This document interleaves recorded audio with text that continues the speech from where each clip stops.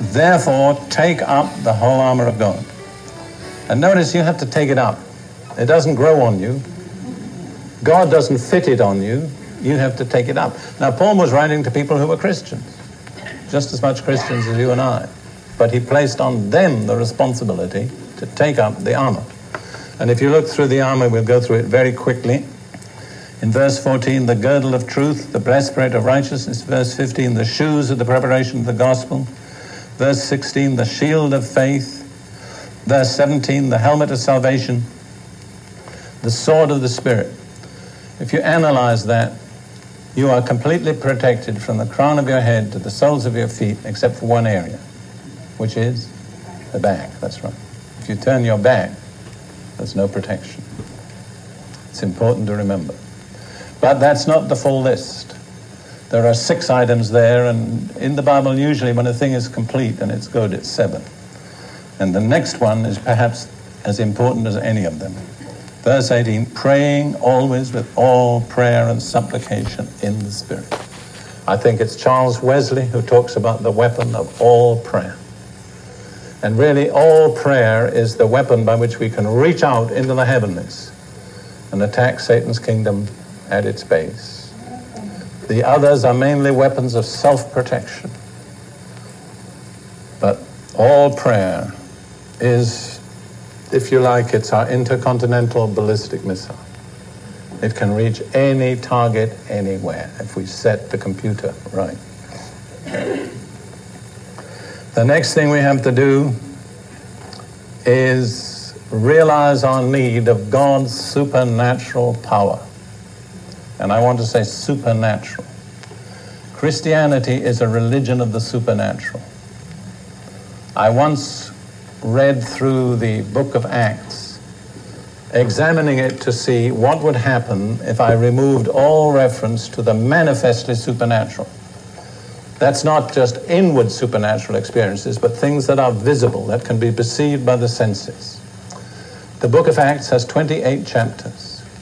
And at the end of that, I discovered not one chapter out of the 28 would be left intact if we eliminated the supernatural. And that's the only record we have in Scripture of how the church is intended to operate. We cannot operate effectively and accomplish the will of God solely by our own natural ability. We have to have the supernatural enabling of the Holy Spirit. And one main form of that enabling is the supernatural gifts of the Holy Spirit listed in 1 Corinthians chapter 12. We won't turn there, but let's look at just one statement of Paul which I think is important. It really summarizes what I'm saying. 1 Corinthians chapter 4 and verse 20. For the kingdom of God is not in word, but in power. It's not a matter of theology. Theology has its place. It's not a matter of argument.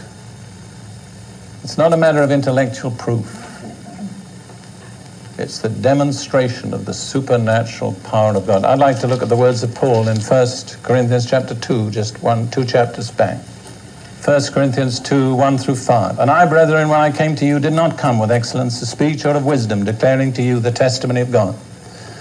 For I determined not to know anything among you except Jesus Christ and Him crucified. You remember what we said about Galatians chapter 3? What does witchcraft obscure in the church? Jesus Christ crucified. Paul said, that's all I'm going to be interested in. Jesus Christ crucified. I was preaching just recently to a congregation which contained a large number of Jews in Jerusalem. And I pointed out to them that really the thing which is supremely esteemed amongst the Jewish people generally is knowledge. And here's a Jew who says, I determine not to know anything. That's very unusual. Except Jesus Christ and Him crucified. Why? Paul says, I was with you in weakness, in fear, and much trembling. He wasn't an impressive speaker by any means.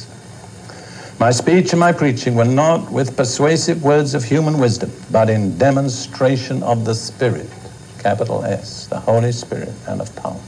That was Paul's secret. Why did the Holy Spirit testify to his ministry with power? because he focused on Jesus Christ crucified. You can bring all sorts of elegant sermons and theories and quote all sorts of doctors and people. The Holy Spirit is just bored. But when you begin to lift up Jesus crucified, he says, I'll bear testimony.